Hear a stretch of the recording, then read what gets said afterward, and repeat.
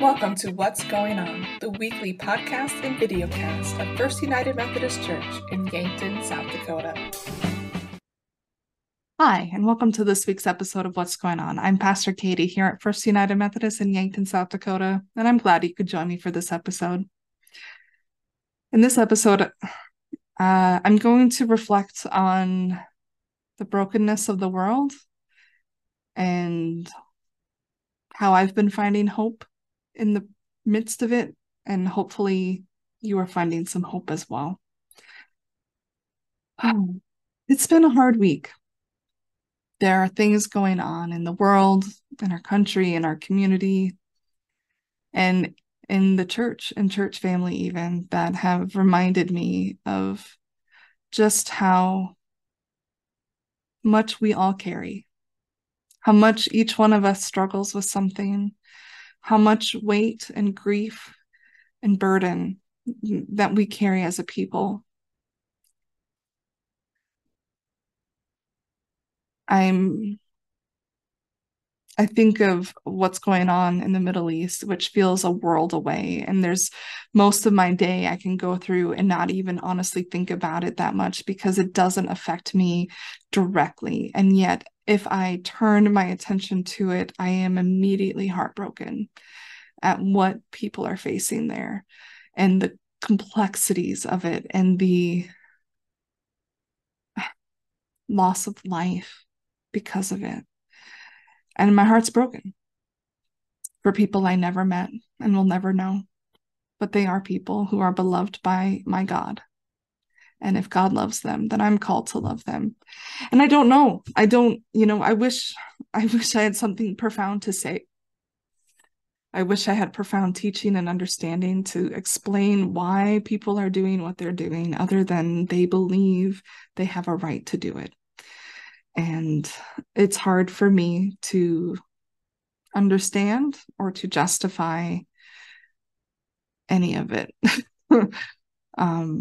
because I'm not there. I'm not in those people groups. I don't live that history. I don't live the years and years of violence and attacks that they have lived through, and the justifications that each side has, and each side, not just two, but multiple layers and sides.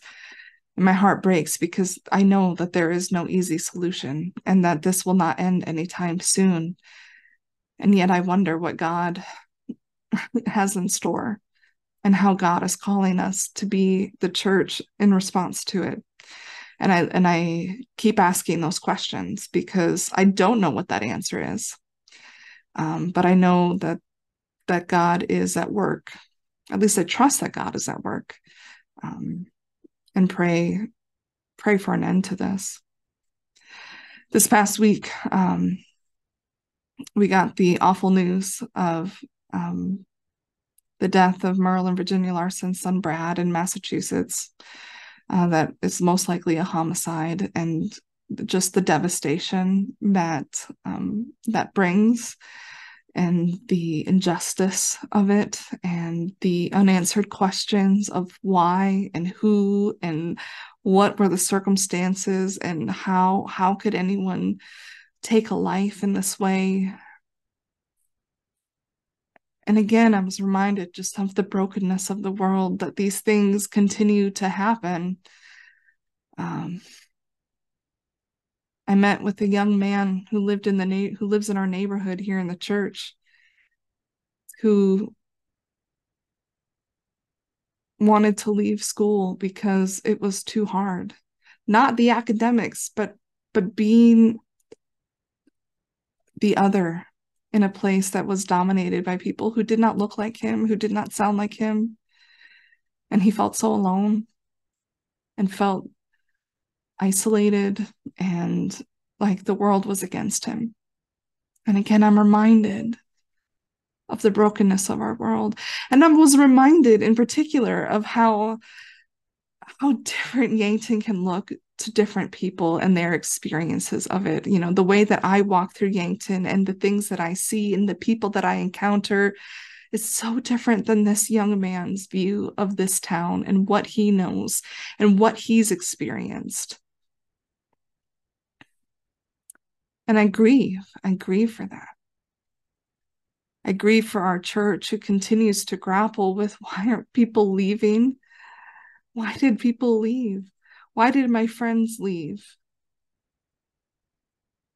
People who are grappling with being challenged with beliefs that they've had for a long time. And it seems that maybe the world is changing, the church is changing, and they're feeling left behind.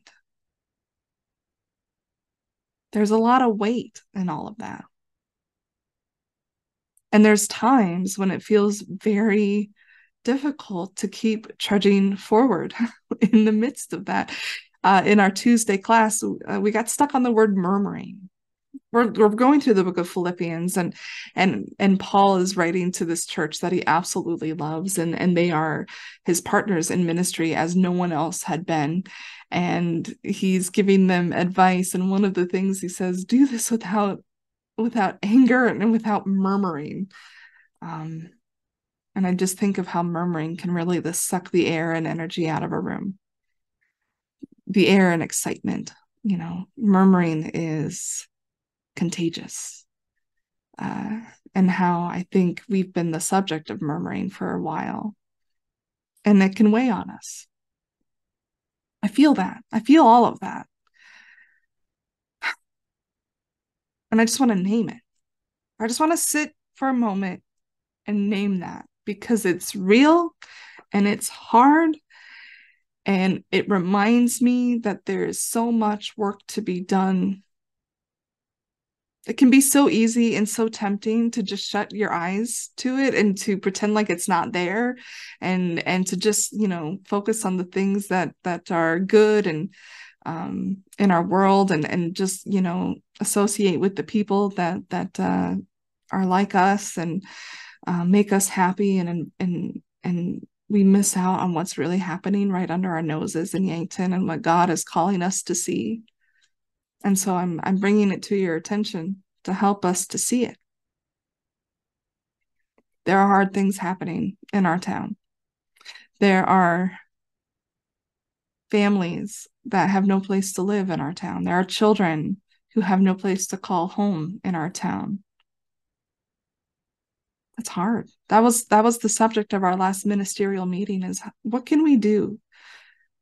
Right now, Pathways has expanded the homeless shelter has expanded their ability to meet the needs here in Yankton, but they are still with a waiting list for family rooms of 18 units on the waiting list, 18 families on the waiting list on any given day, waiting for a room. And the rooms are for people with children. That breaks my heart, that there are children in our community who don't have a home. I lift those things not to be a bummer, because I do think there's also hope. I think there's hope in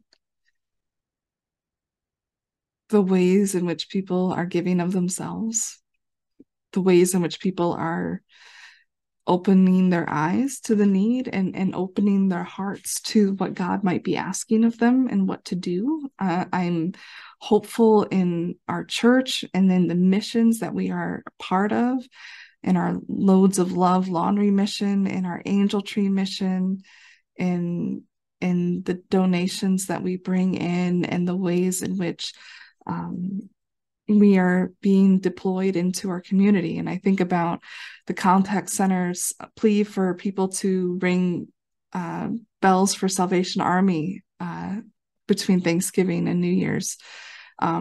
If you're confused by that, so the contact center is a Salvation Army extension unit, and the Salvation Army, when they ring bells and you give to the red buckets, 90% of what you give stays right here in Yankton County to be used for emergency funds.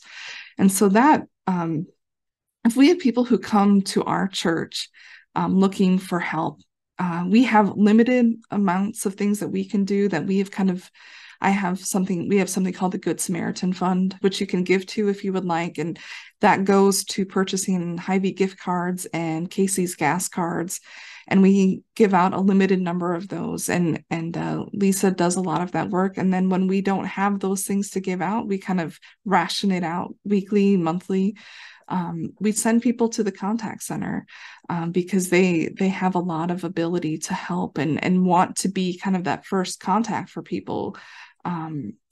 And their goal this last year, they raised about 10,000 and they used all of it. And the way that the trends are going, they're going to be needing to use even more this year. And so their goal is to raise $25,000 to be a part of that emergency fund that helps with gas. It helps with food. It helps with utility payments. It helps with all kinds of things. And that's not just for people who are homeless. That's for people who are like the working poor, people who have full-time jobs and still cannot make ends meet. There's a lot of people like that. People who maybe make just more than enough to qualify for some other kinds of assistance, but they still don't have enough to provide for the people that depend on them. The contact center can meet that gap and help meet those needs. And so one of the ways they're asking us to help is to fill in the time slots to ring the bells next to the red buckets at Hy-Vee. And so we've been sending out, it's an online sign up sheet form. If you would like help with that, to sign up, it's 2-hour shifts.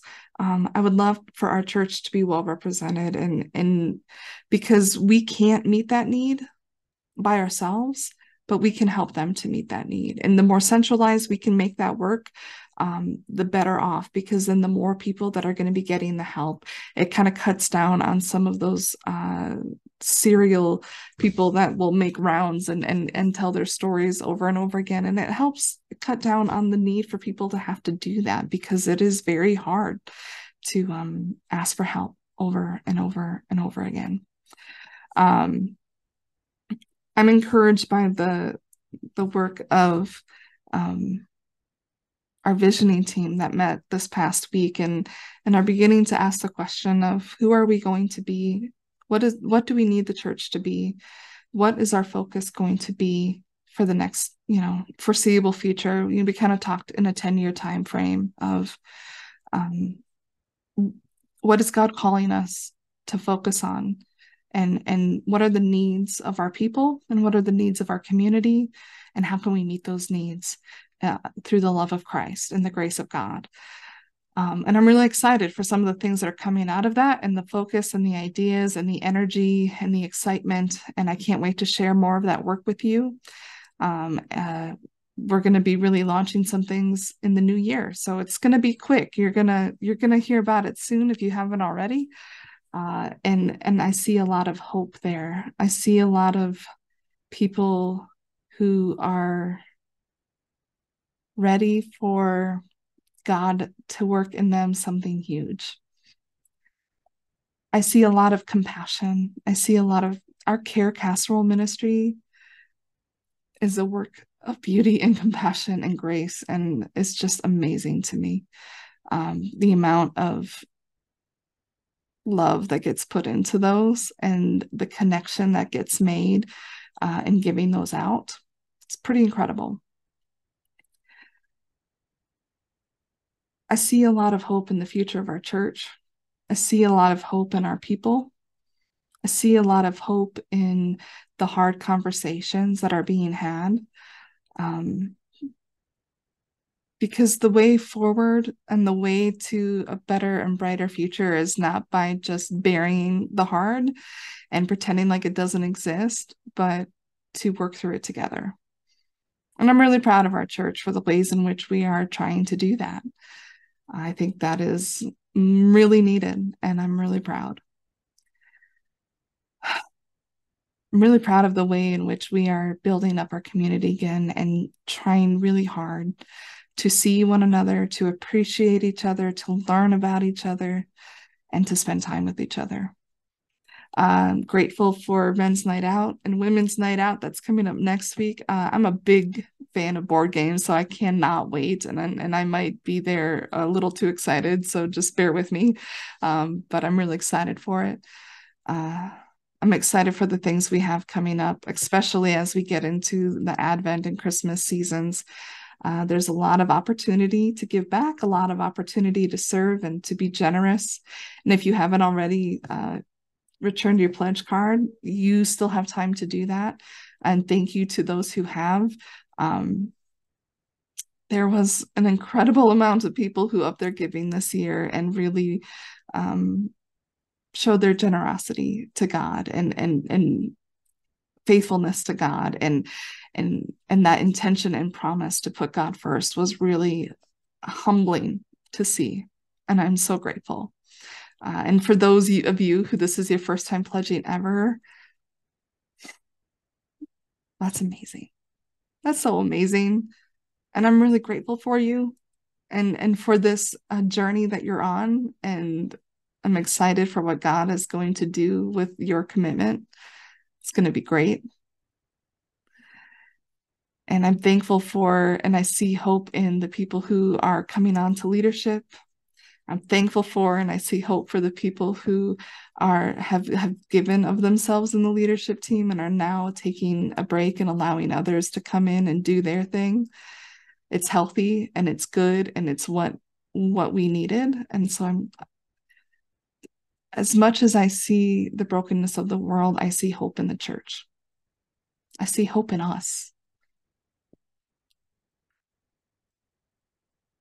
I visited with the Larsons this week as they prepare to go to say goodbye to their son. And in that visit, I saw hope. I saw heartbreak, but I saw hope and I saw smiles as they shared their stories. And as they knew that this is not the end. It's not the end of his story. It's not the end of theirs. And I was reminded of the goodness that is in the world. I was reminded of the grace and love of God. And I was reminded once again why I do what I do and the privilege that I have to sit where I sit and see what I see.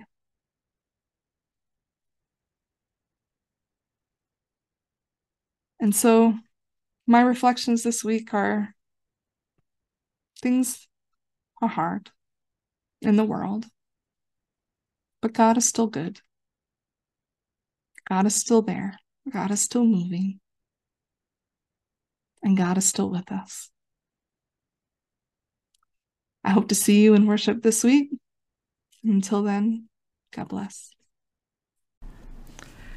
Thank you for listening to this episode of What's Going On. We'd love to have you join us for worship here at the church on Sundays at 10 a.m. You can also find us online via our website at firstumcyankton.org or search for us on YouTube.